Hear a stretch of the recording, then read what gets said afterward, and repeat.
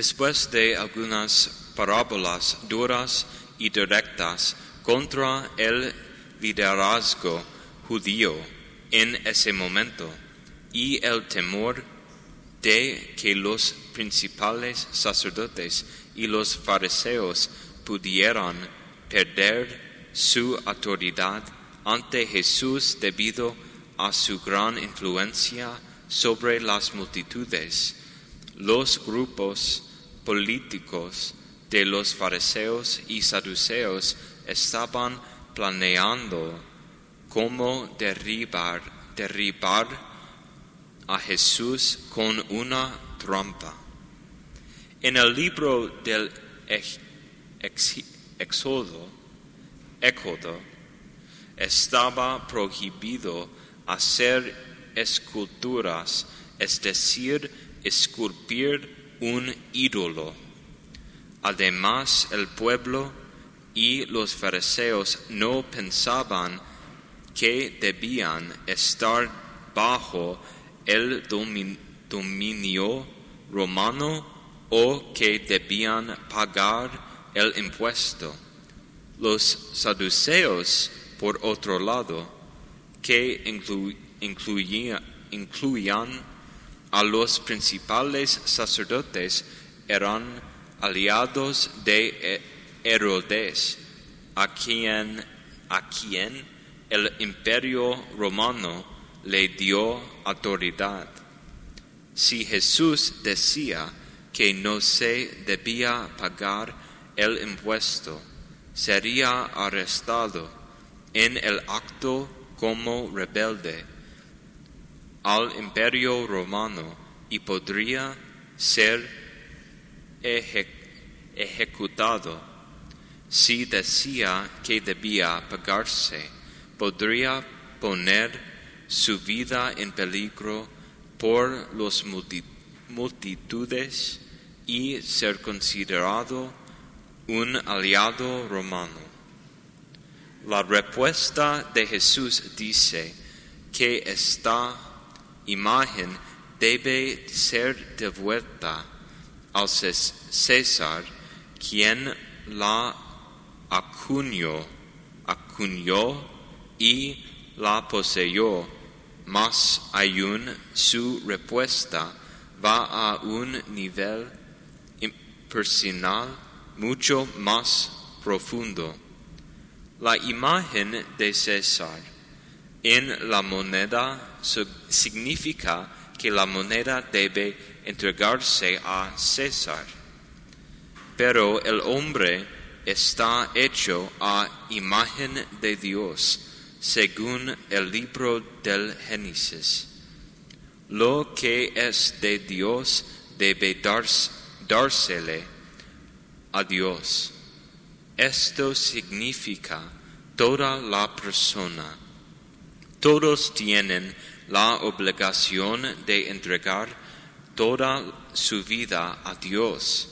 Además, la inscripción en la moneda romana decía: César Tiberio Augusto, hijo del divino César Augusto.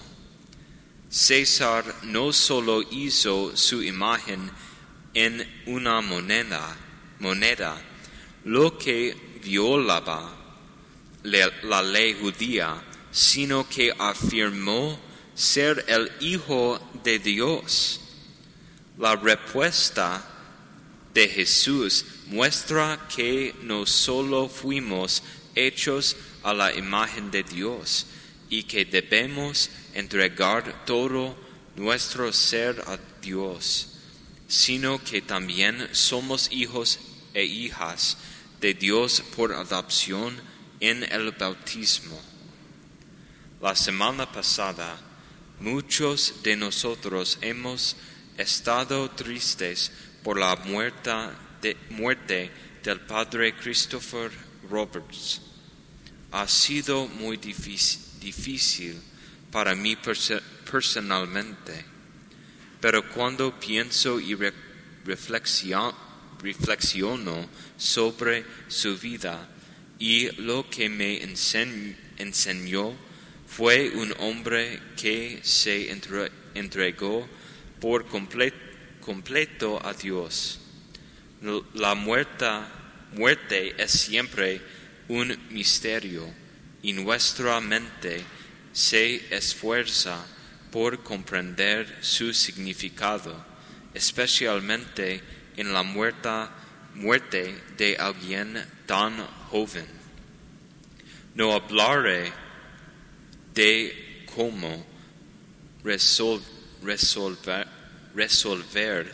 el misterio que se nos oculta a todos, pero les daré algunas cosas que me han dado consuelo. Al pensar en el Padre Roberts, un pasaje que otro sacerdote me habló fue del libro de sabiduría de Salomón. El justo, en cambio, aunque muera prematuramente, encontrará su descanso. La edad que merece el respeto no depende de la duración de la vida, ni se mide por el número de años. El verdadero conocimiento es como tener los cabellos blancos. Una vida sin mancha equivale a una edad madura. Era recto, agradó a Dios que lo amó, pero como vivía en medio de los pecadores, fue sacado de allí. Dios lo sacó por temor a que el mal corrompiera su inteligencia o que su alma se dejara seducir por la mentira, porque la fascinación del mal oculta los verdaderos valores y los reclamos del deseo conmueven a un alma sin malicia. Acabó pronto, pero había recorrido ya un largo camino. Su alma era preciosa a los ojos del Señor, por eso la retiró pronto de su ambiente corrompido. La gente al ver eso no entendió, no comprendieron que la benevolencia y la misericordia de Dios acompañan a sus elegidos y que Él vela por los suyos.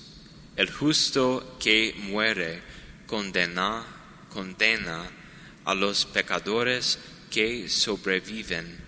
Una vida joven que llega pronto a la perfección denuncia la vejez interminable de los malvados. Verán pues la muerte del sabio, pero sin comprender las intenciones divinas al respecto, ni porque el Señor lo puso a resguardo. Otra parte que me da consuelo son tres de las circunstancias que rodearon sus últimos días.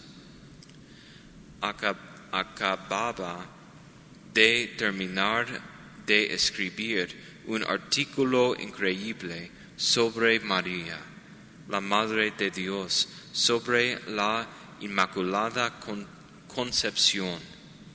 En segundo lugar, un querido amigo suyo, el que había estado trabajando para convertir a la religión católica durante décadas. Un sacerdote anglicano se había convertido al catolicismo recientemente en las últimas semanas. Finalmente, el padre Roberts tenía una profunda devoción por San John Henry Newman, quien recién se convirtió en santo en la iglesia el año pasado y cuya fiesta fue la semana pasada, la misma semana que el padre Roberts murió. Por último, me consuela el hecho de que la providencia de Dios es tan poderosa y omnipresente, y la obra de los ángeles en vuestras vidas es tan activa que sé que nada está fuera del cuidado de Dios.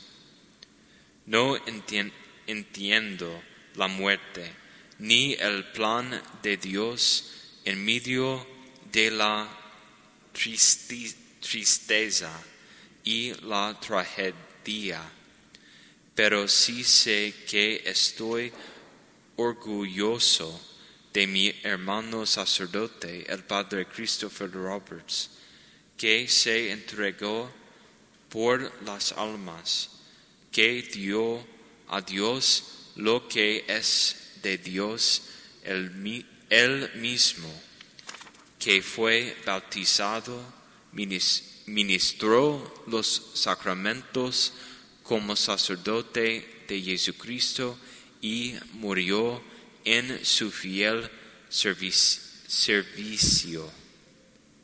Dale, Señor, el descanso eterno y brille para en el eterna luz, que su alma y todas las almas de los fieles difuntos por la misericordia de Dios descansen en paz. Amén. Que Dios los bendiga junto a sus familias.